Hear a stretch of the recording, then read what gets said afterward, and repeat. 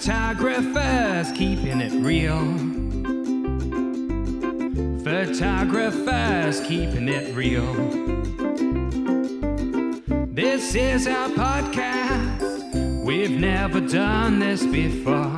We practice just a little bit. So we apologize if it's a bit shit. I know it's so good. Oh yeah. Photographers keeping it real. We keep it real cause we like the way that it feels. Cool. So welcome to the podcast, Hamish. Hello, how are we doing? I'm all right, mate. How are you? I'm very good. I'm joining you from Munich at the moment. So just working away from home. So just trying to sprechen die Deutsch a bit, but Yeah, I lived in Germany for like 4 years when I was with the army. Yeah, it's nice, really nice country, isn't it? Oh my gosh, whereabouts were you? I was in like near Paderborn, which is like an hour and a half drive from Dusseldorf. I guess. Okay. It's like the nearest place people have heard of, I guess, if you don't know Germany. Okay, yeah, that sounds pretty legit. Yeah, it was nice, like a really nice country, isn't it? I love, the public transport's good and just, I don't know, things just seem to work a bit better, don't they? Yeah, absolutely. Buzzing to jump on the U-Bahn later. Nice. Let's jump in. So you've got there's a photo on your About page, you and a saxophone. I think you in a little band. Do you play I assume you play the saxophone, do you? Is that? I do, yeah, I do. I'm becoming one of those people though, where it's like it's like I'm not playing nearly as much as I used to, but basically I absolutely bum off jazz music. Absolutely love it. Like it's a big kind of like musical lifeblood. And I've just always, when I was younger, I was like, oh, man, I really want to play the sax, and picked it up, just completely got into it. And then through uni, or whilst I was studying photography, where I didn't really learn much about photography really, but I've probably had the most fun playing my sax and being in a band. And we played loads of gigs. And then, we were in a band up until kind of COVID kind of killed us off, unfortunately. But we played quite a few gigs around Leeds, and it was just so much fun, and it's just wicked. But I just love like improvising and getting quite experimental and getting weird with the sax. But now it's just I just love jazz, and there's a big new London scene of jazz. And anyway, this is a photography podcast. I don't know why I'm talking about jazz now, but yeah, that's why it's a big part of my life. I love it. The big question I get asked I think I had an inquiry only 3 days ago saying, can you photograph and play sax at the wedding? Like every time, like, it's a really nice thought, but no. How am I going to do that? Yeah, you could strap a GoPro on it, I suppose, or something maybe. And I don't know if that the quality would be, but that would actually be really cool. Yeah. Yeah. That's cool. Yeah, it's just quite a random instrument, isn't it? Although I guess a lot of people do play it. It's just kind of, I don't know. Yeah, I love it. I think I feel like there's a few similarities between photography and jazz, and I know that's a really bit of an odd one to make, but the comparison's been made before. When you improvise, it's that kind of creative feeling that you get that I think, I don't know, when I'm improvising on my saxophone and someone lays a beat down and you're just coming up with kind of this raw, pure pool of creativity in your mind, you're trying to unlock it to just start playing stuff. It's like that same kind of feeling of like, forget about the pressure that's around you and try and find that inner kind of flare of creativity and just whatever comes out the instrument. It's like creating photographs. Yeah, you're just trying to tap into that pure creative energy that you might have inside of yourself that can really create something incredible, and it comes out of nowhere. And so I think you get those similarities really, but yeah, I do love it. Yeah, it's cool. I think there's a lot of this is an unscientific test of my knowledge of about 4 photographers, but I feel like there's a few photographers who have come from a musical background or like playing bands or like music. It kind of feels like there's loads of DJs. I feel like there's loads of DJs who've turned wedding photographer, and I think there's that confidence that you can get from being in front of a crowd. It's a transferable skill, making decisions in the moment. They're transferable skills, I think. Yeah, I used to play guitar, played in a few bands, but I was really bad, so it didn't quite. So I don't know. Maybe I'm also bad at photography. I don't know, but maybe they've transitioned as well for me. But yeah, I always enjoy it. Like I love music in general. So kind of cool. I wouldn't put yourself down. You need to get the clips of you out in the band, and then we'll all judge you. Yeah. I don't even know I think it was so long ago. I don't even know if people didn't have camera phones back then. I don't know if there's any clips. Musicians keeping it real. Let's go. That'd be good. So we will actually talk a bit about your photography in a minute, I promise. But let's talk a little. Since you mentioned you're in Munich now, I know you've been away sort of the early part of this year. So we're recording this in April, so you've been away quite a bit early this year. Yeah. Let's talk a bit about like travels, like where have you been? What's your kind of work-life balance thing? I feel like you seem to do it quite well. So is that true? Or? Yeah, I feel very fortunate. I mean, this is why I love this job. It's the one job that I really feel that I get this kind of enjoyment and pleasure out of being able to work and love it. Like all of us wedding photographers talk about all the time, we love our job. But for me, like I love traveling and I love travel photography, and this job allows me to kind of really explore that. And so every year I take January, February, and March completely off. And I try and get away for like 8-9 weeks. And yeah, I've just recently come back from India.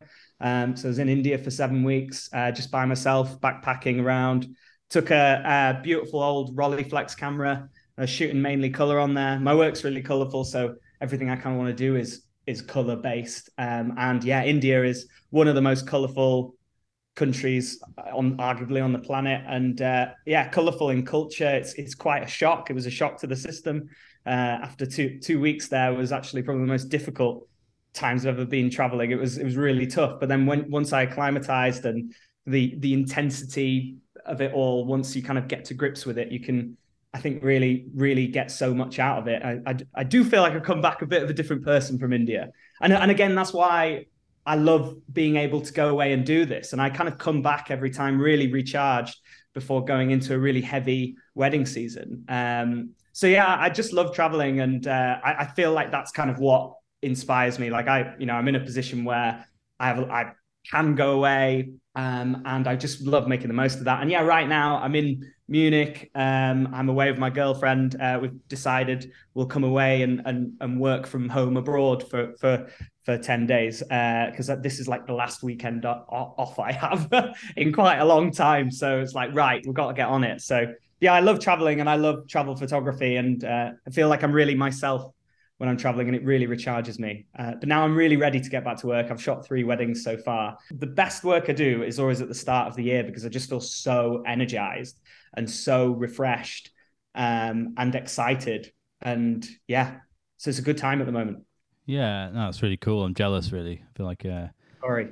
yeah, I think we go Centre Parks this year in May with the kids, and it's not quite. This is why I said I was fortunate, though. I'm fortunate in that, I'm in a life position where I can get away and do this, and that's my big main motivation, I think. Yeah, so I don't mean to make you jealous. I'm sorry. It's fine. I'll let you off. Yeah, no, it's cool. Do you find then that, like, so it's interesting that you think you start the year, you're fresh and you're really like energized, ready to go. You think you create your best work. Do you think you fall into a bit of a pattern in the summer? Like, I feel like sometimes I feel a bit like when I'm shooting, 2-3 times a week, whatever, you do. Yeah. Not that it's bad or anything, but like, I don't know, you just kind of get in that wedding mode, don't you? And you do get probably tireder and more kind of tireder, the word? Yeah, tireder and more like, I don't know.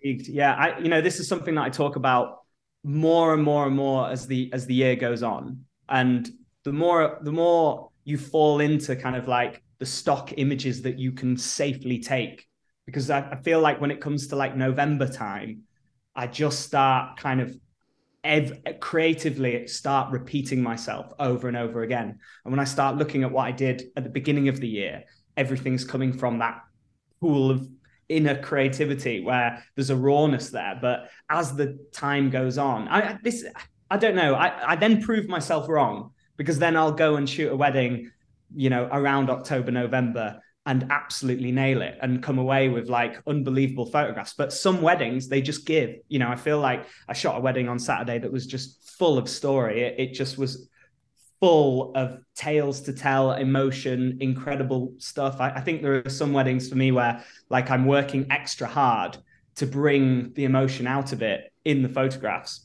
And it's usually when I'm more tired that I start being a lot less creative. I go for the safe shots and I get frustrated with myself. And that's when I go, I really know that I need to kind of take a step back and do it. But it's something that I think all wedding photographers are talking about. It's that kind of fatigue that you get. But yeah, I feel my repetition of my solid photographs that I know I can take, I just get bored of my own work. And it's really important for me to try and just remove myself from that. But when you're, 50 weddings deep and you've got all this editing to do and you're absolutely knackered, it can be really difficult to relax. Yeah. Yeah, no, it's really interesting. Like, do you want to talk a little bit about, I'm conscious that like, I don't know that you've been on sort of, when I'm like researching before I have a guest on, I'll look at like, if they've been on other podcasts or, talked at conferences or all that kind of stuff just to find out a bit about, them as a photographer if I don't know them and stuff. But I feel like you haven't been on too many kind of other things really. So do you want to talk a bit about like, I don't know, yourself and your photography and your journey, if you want to use that word? Yeah. Like I've never really partake too much in the photography community.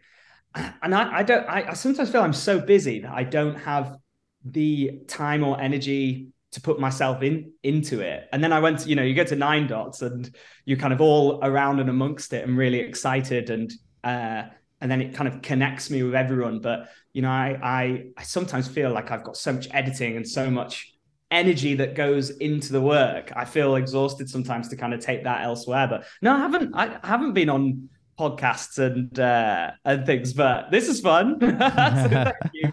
Thanks so much. I'm kind of honored you asked me. I'm surprised. I know, like I've been a big fan of your work for a while, but because you're also Leeds based, right? In general, when you're not traveling, and I'm York originally, now in Durham, but still the north. So, like I think we've got like mutual friends, and I've kind of seen your work on Instagram from that and everything. So that was how I was aware of you. And obviously, we met at the gathering last year.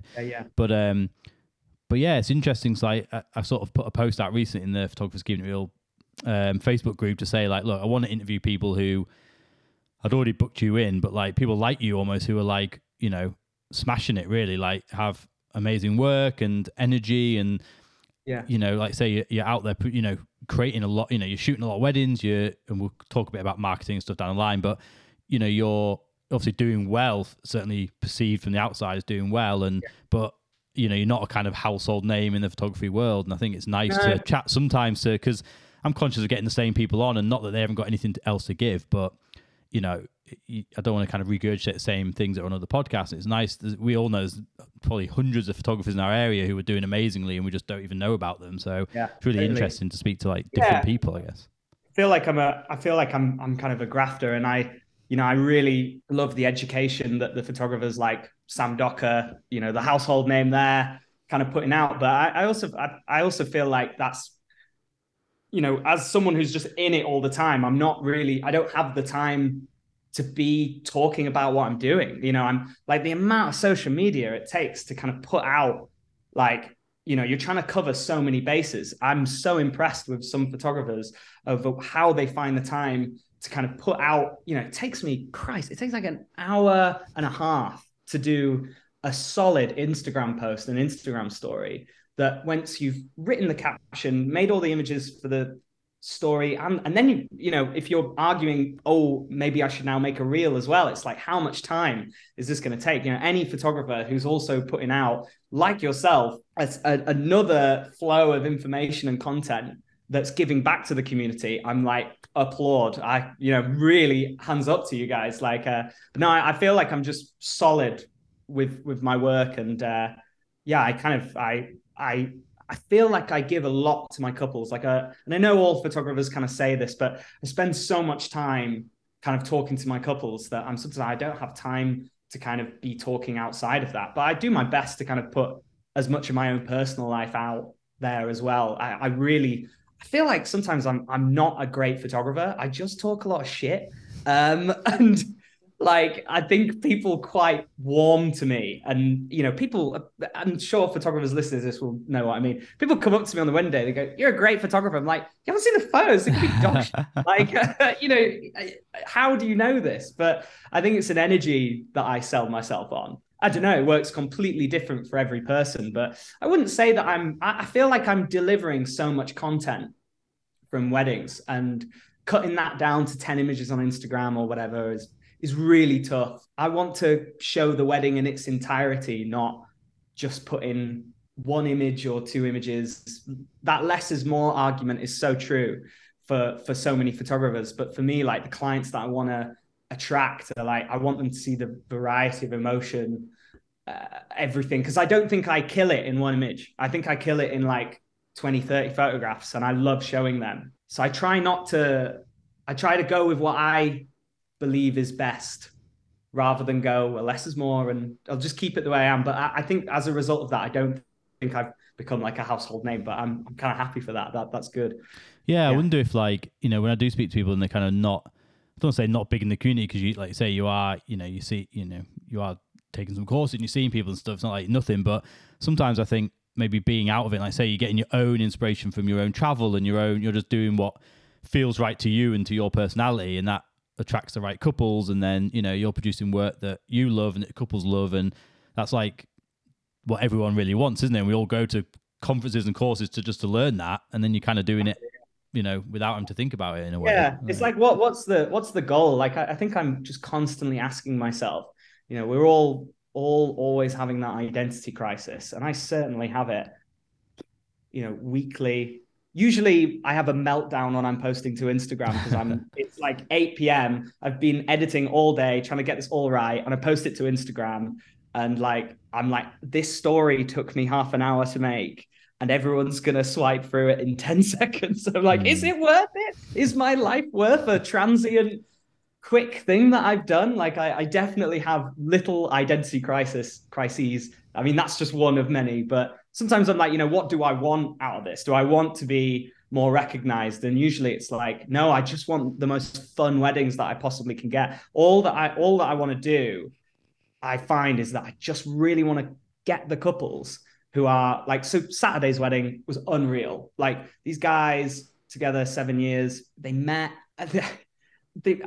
The groom's father tragically passed away. Like the bride's mum was at the funeral, and basically like they make a joke out of it, like pimped out her daughter to the groom and said like, here's Rowena. And they went on a date, and their story is just incredible. At this darkest time that the groom was in, the bride came in, and they are so in love, and they really bond over such nerdy things, but it's so inspirational and beautiful to see. They love Back to the Future. So they had a DeLorean at the wedding, and cool. You know, just so many kind of crazy things of emotion. I really want to hack into the right culture. Like everything I'm doing is to try and attract the most fun weddings where people are really expressing themselves, because I feel like my photography is really expressive. I don't want to make couples look like they're in vogue. I don't want to make couples look posy. I know we all say this, but like,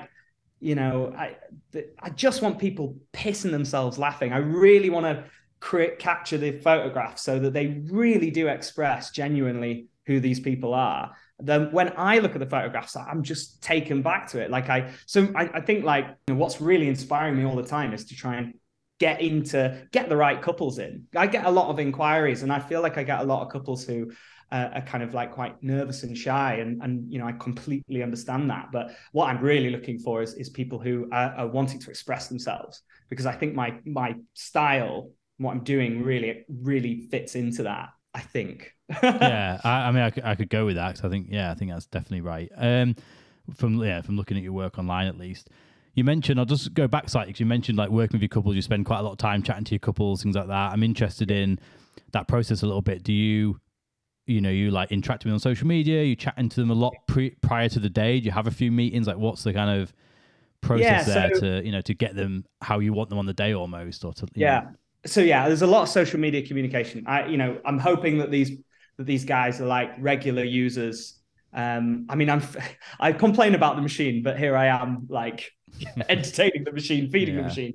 Where I kind of want to get as close to them as I possibly can, so that on the day it is like I am a friend. And I know I'm singing from the same hymn sheet as so many photographers here, but like, you know, I force all my couples to have a pre-wedding shoot. Like, I think one of my big FAQs is like, can we have the package without a pre-wedding shoot? And I have a stock email that's already written out, like so I can copy and paste it in. I basically think, for me, and it's different for everyone, I'd rather spend a load of my time meeting up with a couple for 2-3 hours if they want to, you know, for a pre-wedding shoot, and spend most of the time laughing and talking with them. And I really kind of want to get to the end of that shoot where like I the photos aren't, it doesn't almost feel like you're taking photographs anymore. It just feels like I am talking, laughing with this couple and just capturing that.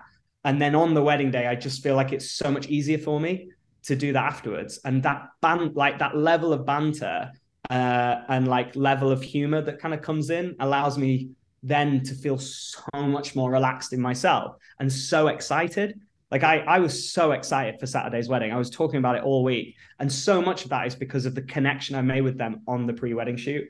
It makes me a much more enthusiastic photographer when I've met with them. And you know what? Some I don't even photograph for longer than 20 minutes. But if they are interested in getting me in, and they're interested in getting to know me and create and, you know, having the same energy with what they've seen my work from, then I think the pre-wedding shoot can go so well when I want this and they want this, as well as breaking down those barriers. So yeah, I'd say the biggest part of this workflow is a pre-wedding shoot. And I've photographer friends who are like, why would you try and organize? So I'm shooting 48 weddings this year, less than last year.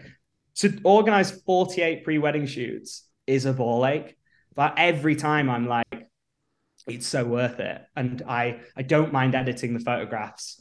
And when I look through them, I'm just like, you know, if I've really hit it, they're just as good as the weddings, even though they're not as arguably important. But yeah, it's big part of the workflow, pre-wedding shoots. And then just after the wedding, it's like, you know, people just coming across as like super approachable and friendly to the couple as early on as you possibly can. Just then get so many recommendations. Like I just find so many couples are kind of passing me on from just being like, that interaction is already so close. Like every email that I send is going to be like focused on them, like asking them questions, showing all of my interest if they're showing interest to me. So I think part of this workflow is like, I'm never talking to a client like they're a client. Like I'm trying to enjoy it as if I'm a mate on the day. And I'm there late as well. Like, you know, I'm a photographer who doesn't, if the party's going, I'm going to stay. Like it's just part of my, I love photographing the party, and so many people, I sell so much on that. So like being on the dance floor to capture the bride, like, oh, there was an epic shot of her, like just being lifted by everyone and thrown up into the air. And my flash just hit her at just the right angle. That's that constant, like, is someone going to be standing in front of that flash? And luckily no one was, and everything came together. It's my favorite photograph. And that again attracts the right type of couple for me.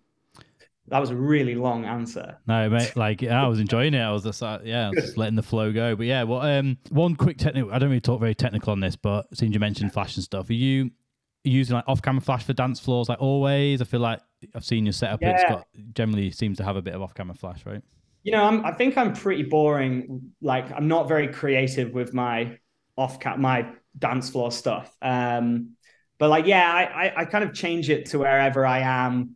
Like. But yeah, my standard is you've got two flashes on poles, cross lighting the dance floor, and then like I've got a flash on top bounced into a corner. But then sometimes I put it on camera and flash it directly, depending on the vibe of the couple as well. Like if I want it to look a little bit murky and dirty and a bit like dirgy, that kind of like, I don't know, like more club dance floor, I'll whack it on camera flash and make it harsh. And then like, you know, if it's quite a pretty dance floor, I want to make it look bright. And so it kind of changes with every wedding. But generally, like, I feel like my positioning on the dance floor is like, I'm just in it all the time. And like, I don't know, I like kind of get in as much as I possibly can. But some dance floors, like it can be a bit like slow to start off with. And I'll just take my time out of it. I'm like, I'm not going to go into that. I'm staying for longer. So yeah, I think that's the thing. So I stay pretty much till the end as well, like in general. And yeah, when you've got that time, you can kind of feel like you're not feeling like, right, I've got an hour after first dance. I've got to get everything I can of anyone dancing because that's it, sort of thing. When you've got the whole night, it kind of, you can take a minute, can't you? Like grab a drink and just have 5 if it's not quite, you know, if it's quiet or whatever, and wait for it to build a bit and stuff. So yeah, that's cool. Nice. You might be the first photographer that probably not the first, but one of the first I've spoken to who's actually got an actual photography degree as well. Oh my God, yeah, yeah. I have It's a quite photography. rare, especially for wedding photographers. I feel Oh like my it's just God, not a like normal path in, is it? honestly, like it makes no difference to what I do apart from I think it's now £50,000 is the student loan. Because I started uni in 2014, and that was like 2-3 years after the annual fees went from 3 grand to 9 grand. So, and then with the 6.1% interest on it at the moment, it goes up by over £1,000 a year. So yeah, it wasn't. People, I've never been asked for my degree, and I've done lots of different types of photography. I've done a lot of sport. I used to work for Dunlop. I used to do squash photography. I do a lot of events in Leeds and a lot of art based events. And not once has it ever mattered, but I did it and I made all the best friends that I have now, mostly through jazz. Um, and yeah, I'm more learned about the meaning of photography, the ethics, the morals. What does a photograph mean? And that was really enjoyable. But I wouldn't put 50 grand on it. Yeah, so maybe like in terms of skills and technical wise and stuff, it's not necessarily Yeah. it's not kind of taught you that much in that sense. But No, the lecturers were great because they really explored the meaning of photography and introduced us to so many artistic photographs. And I feel like I can go in with kind of a critical language now. I have a really good critical language, and I love talking about art photography, and kind of being able to describe emotionally what is a photograph making me feel is something which I definitely gained from my degree, which I think does help me in my photography now. However, with wedding photography, it's such a niche. You're basically doing a million types of photography all in one. And yeah, the technical side of my degree definitely wasn't really, it wasn't a very educational bit on the course. They tried to do a little bit of everything. And the guys who were teaching that side of things I didn't feel like they were super skilled themselves. So, but the argument was with the degree, it was like, we just give you the baseline to go. But I enjoyed it. I had a really good time. I spent most of it really drunk. And that was great. yeah, I feel that's the most part of uni, isn't it? I guess like a lot of people don't end up doing what they go to uni for, even, do they? So at least you're working in the field of photography, I guess, which is that's good. Honestly, I think there were 50 people in my course. I think only 4 or 5 are actually photographers now, and they're not even full time. So it was a bit of a strange degree, but it was fun. It was really fun. Yeah, that's cool. What? This is completely random. I just remembered it. But I should have got the photo up actually, so I can show you because I don't remember his name. But I shot a wedding. It was pre-COVID, so maybe 2018, 2019, I don't know, somewhere around then in South Shields. And there was a guest there, and he was like, "Oh, I know a wedding photographer. Like, he lives in my flat. He's always busy. Like, lives in my flat, building the flats or whatever." I was like, "All right." He's like, "I don't think you'll know him because he's like Leeds or something." He's like, "Hamish." I was like, and it was you just had your braces off. Weirdly, I remember that because I said to him, "Oh yeah," he just had because I literally saw an Instagram story or something around then. I was like, "Oh yeah, he just had his braces off." Like, yeah, he's like, "Yeah, yeah, that's him." "Oh, it's crazy that you know him." I was like, "Yeah, yeah." So yeah, so random, but Yeah, was that in the northeast? Yeah, it was South Shields. So like, yeah, he had like an afro-y kind of. Yeah, that's Kieran. Yeah, he lives above me. Yeah, it's so still random. live there. Yeah, yeah, he was funny though. He was a cool guy. That's really weird. Yeah. Anyway, back on the track. Yeah, sorry. So let's jump back, Hamish. I feel like I asked you about how you started and got into photography. We've talked a bit about your degree and other random things. We went off on a couple of tangents. So do you want to talk a bit more about like, yeah, pre-uni, I guess, and were you into photography back then? How did you sort of get into it? I basically I've always loved photography. It's been the big thing that's always been there. And, since I can kind of remember, I kind of love the tech of it, but at the same time, kind of like love the storytelling of it. I would say like, usually what I kind of like to think, it's a bit romanticized, but it is definitely true. Like I come from a family of journalists. Everyone in the family is a journalist, on my dad's side.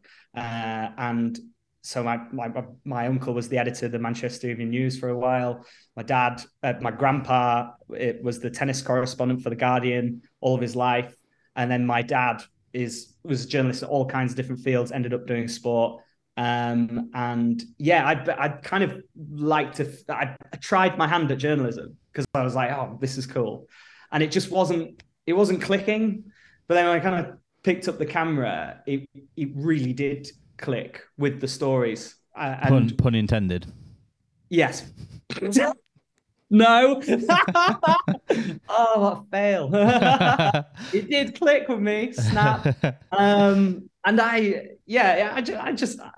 really felt like I was kind of at home with it, and from a really young age, just like got a bit obsessed with taking photographs. And I think as the time went on, I was like kind of already started thinking at like the age of like 14, 15 about like, I want to take photographs of things which don't bore me.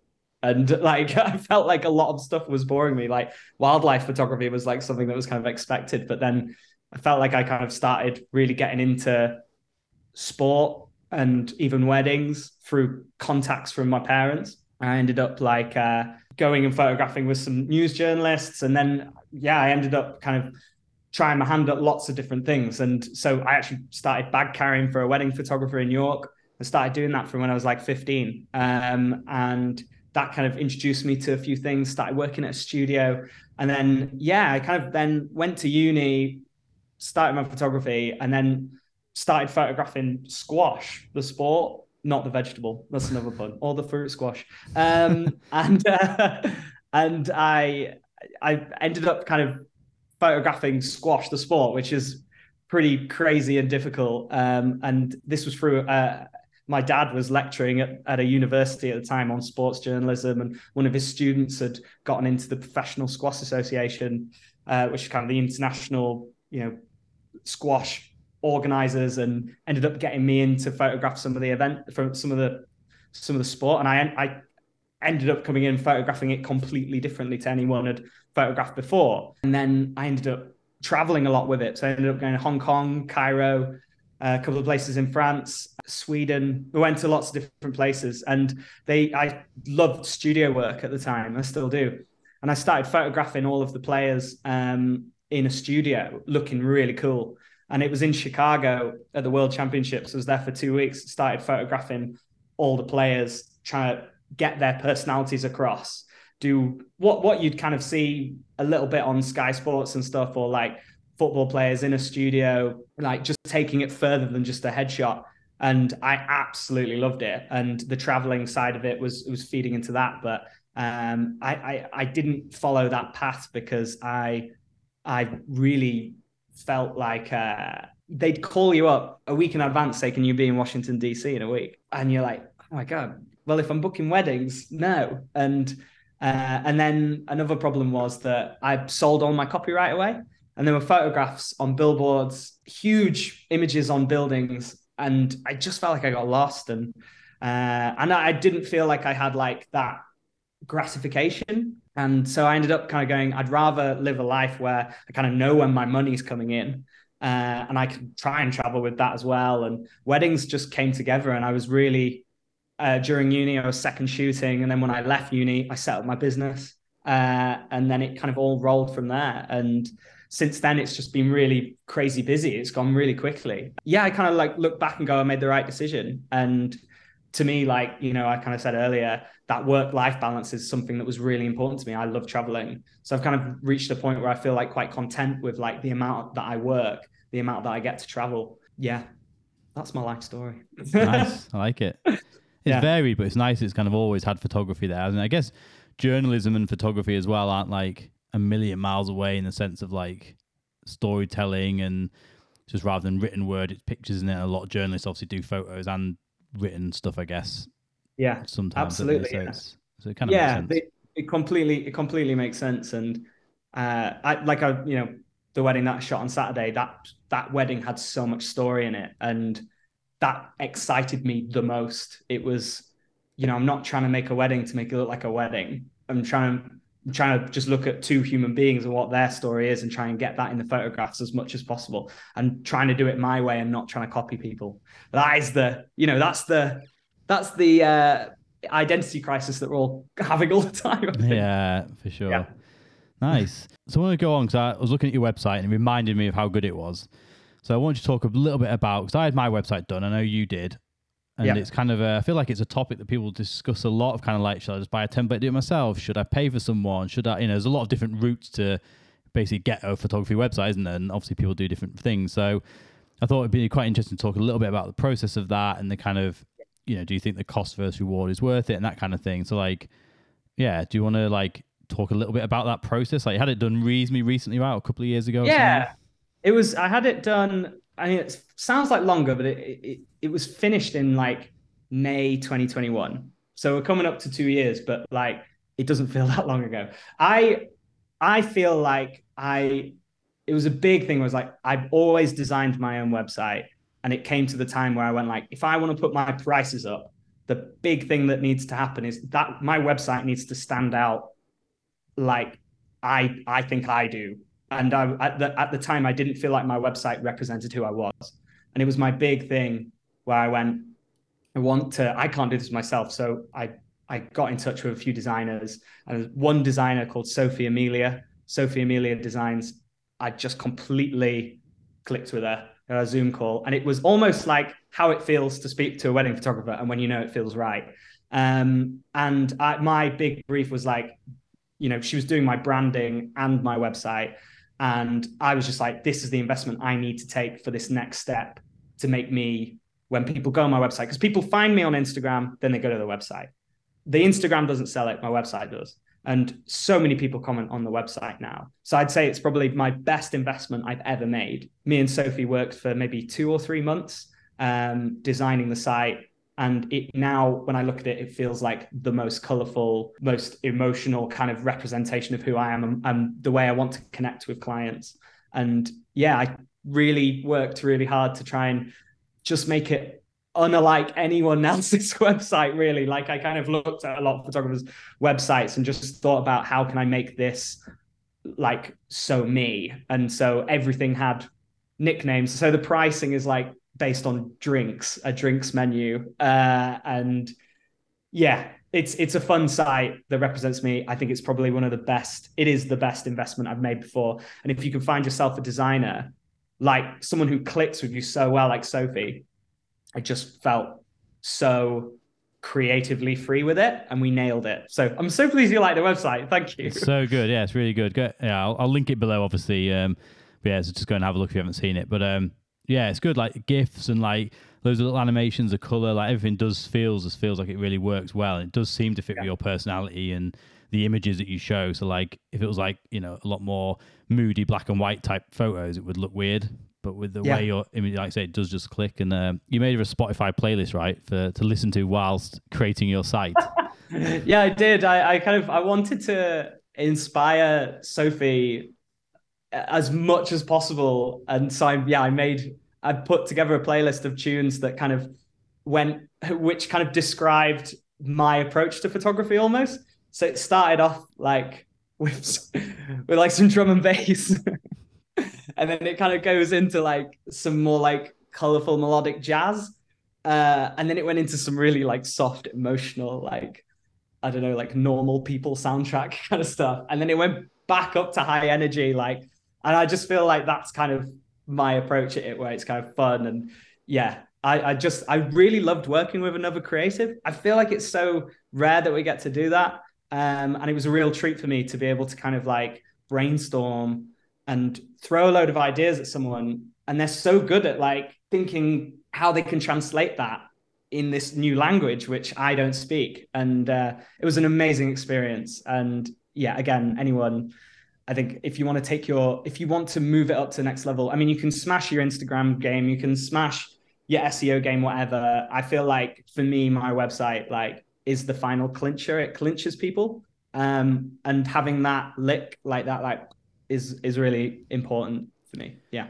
Yeah, I think it's nice knowing, isn't it, that like, yes, there's lots of work to do outside of your website to get people on there, but it's nice to know that if you can get them on there, you can work on that, get people to there, it'll click with the right couples, and then, you don't, it's like the last piece of the puzzle for them to get in touch. You don't have to worry about, because it's like, it's done and it's, totally. It's there. So yeah. Yeah, like I say, I had mine done, and I'll probably, I don't know, maybe 5 years. So I didn't do like 2020. So maybe 2025, I'll look at redoing it and stuff. But like, I say always, maybe things will change, but I think I'll always go to, a professional graphic designer, web designer, whatever to do it. Because it's just far and beyond anything I could do myself. And I just think, yeah, for me, it just feels, whether it's not true or not, I don't know, but it feels to me, and just my confidence level of pushing people to my website is greater, knowing that, I've got a website that I'm happy with. And yeah, I mean, I don't know, but yeah, it's cool. Definitely worth looking at.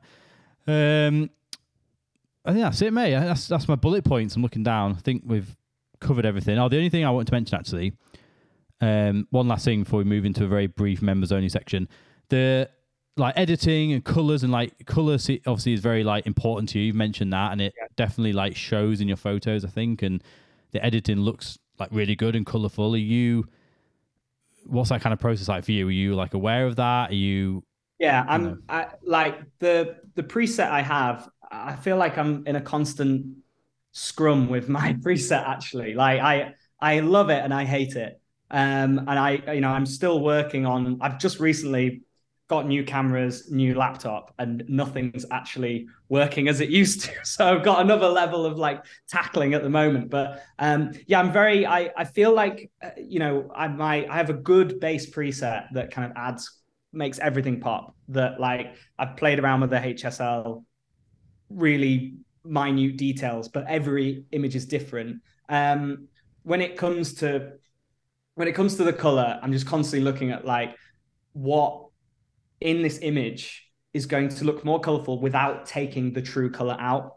I never want to. I think it's my fear of making the grass look different. So many photographers work. I look at the grass, I'm like, grass isn't brown, it's green. I understand it's a stylistic choice, but for me, and my clients especially, it's about making something pop, I feel. So I'm very interested in making something that kind of makes everything really vibrant as the world looks. And I think I attract couples who are really trying to get that out as well. So my editing process is really focused on looking at the colors and saturating it.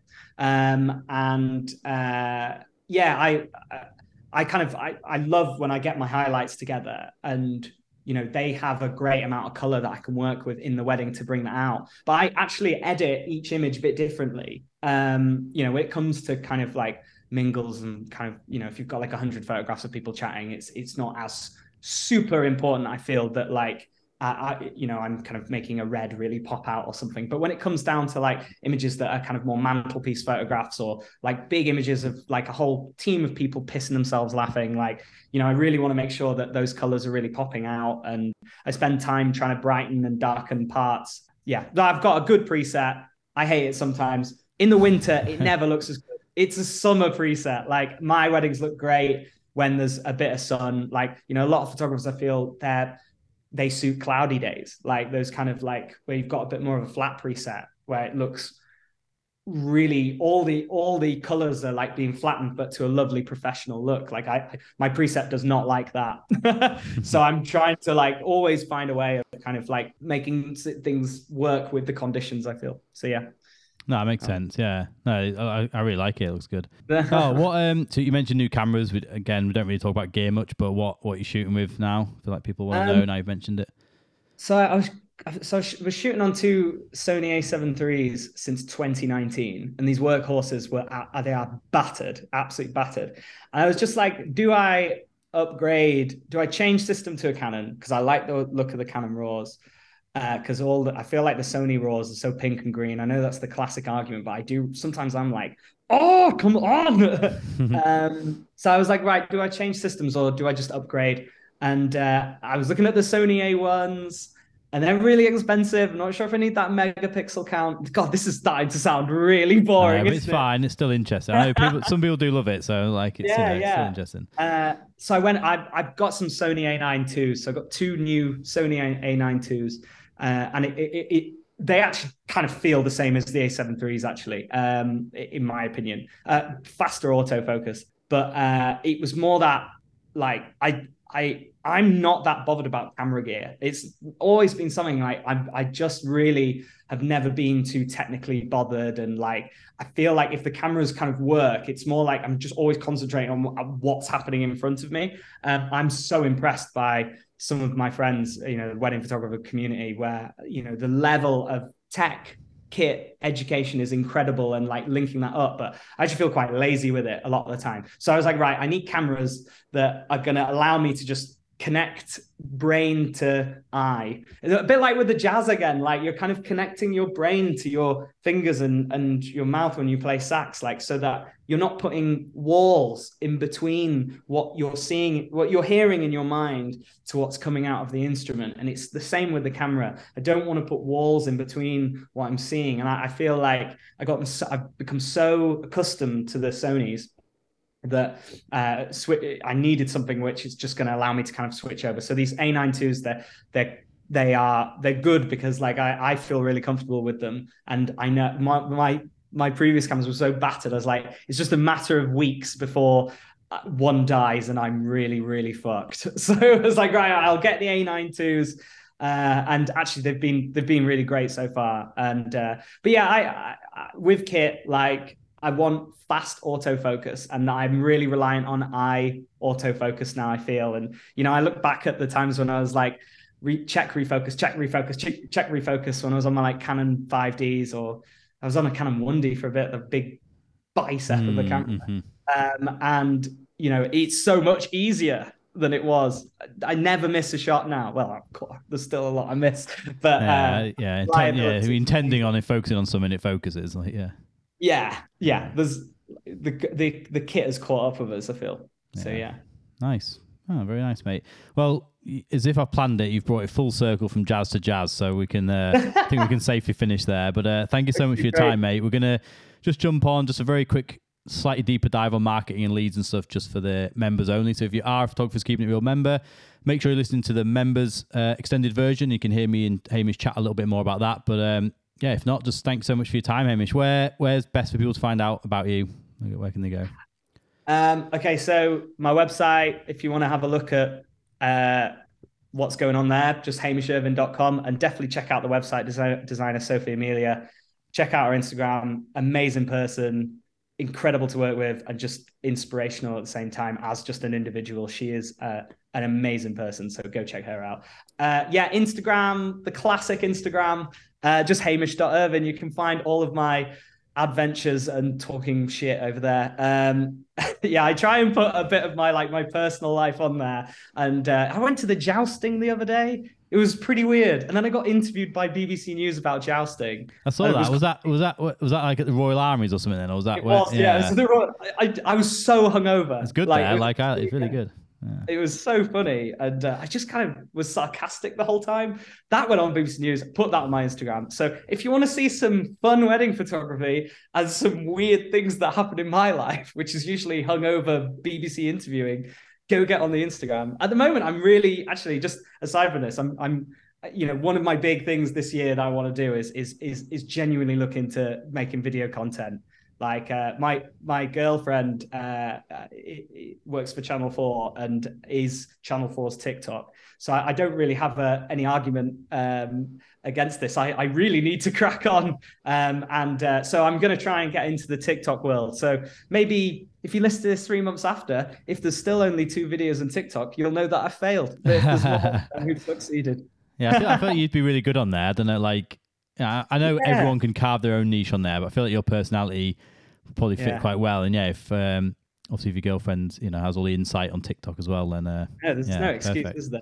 Adam Lowndes, amazing person. That guy, I've loved his podcast on with you, by the way. Like he is the leading force in TikTok, and I really feel like he's an inspiration to us all, really.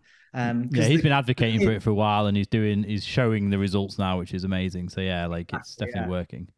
Yeah. Perfect. Yeah. Go follow Hamish. It's worth it. Yeah. Thank you so much for your time, mate. Appreciate it. Thank you.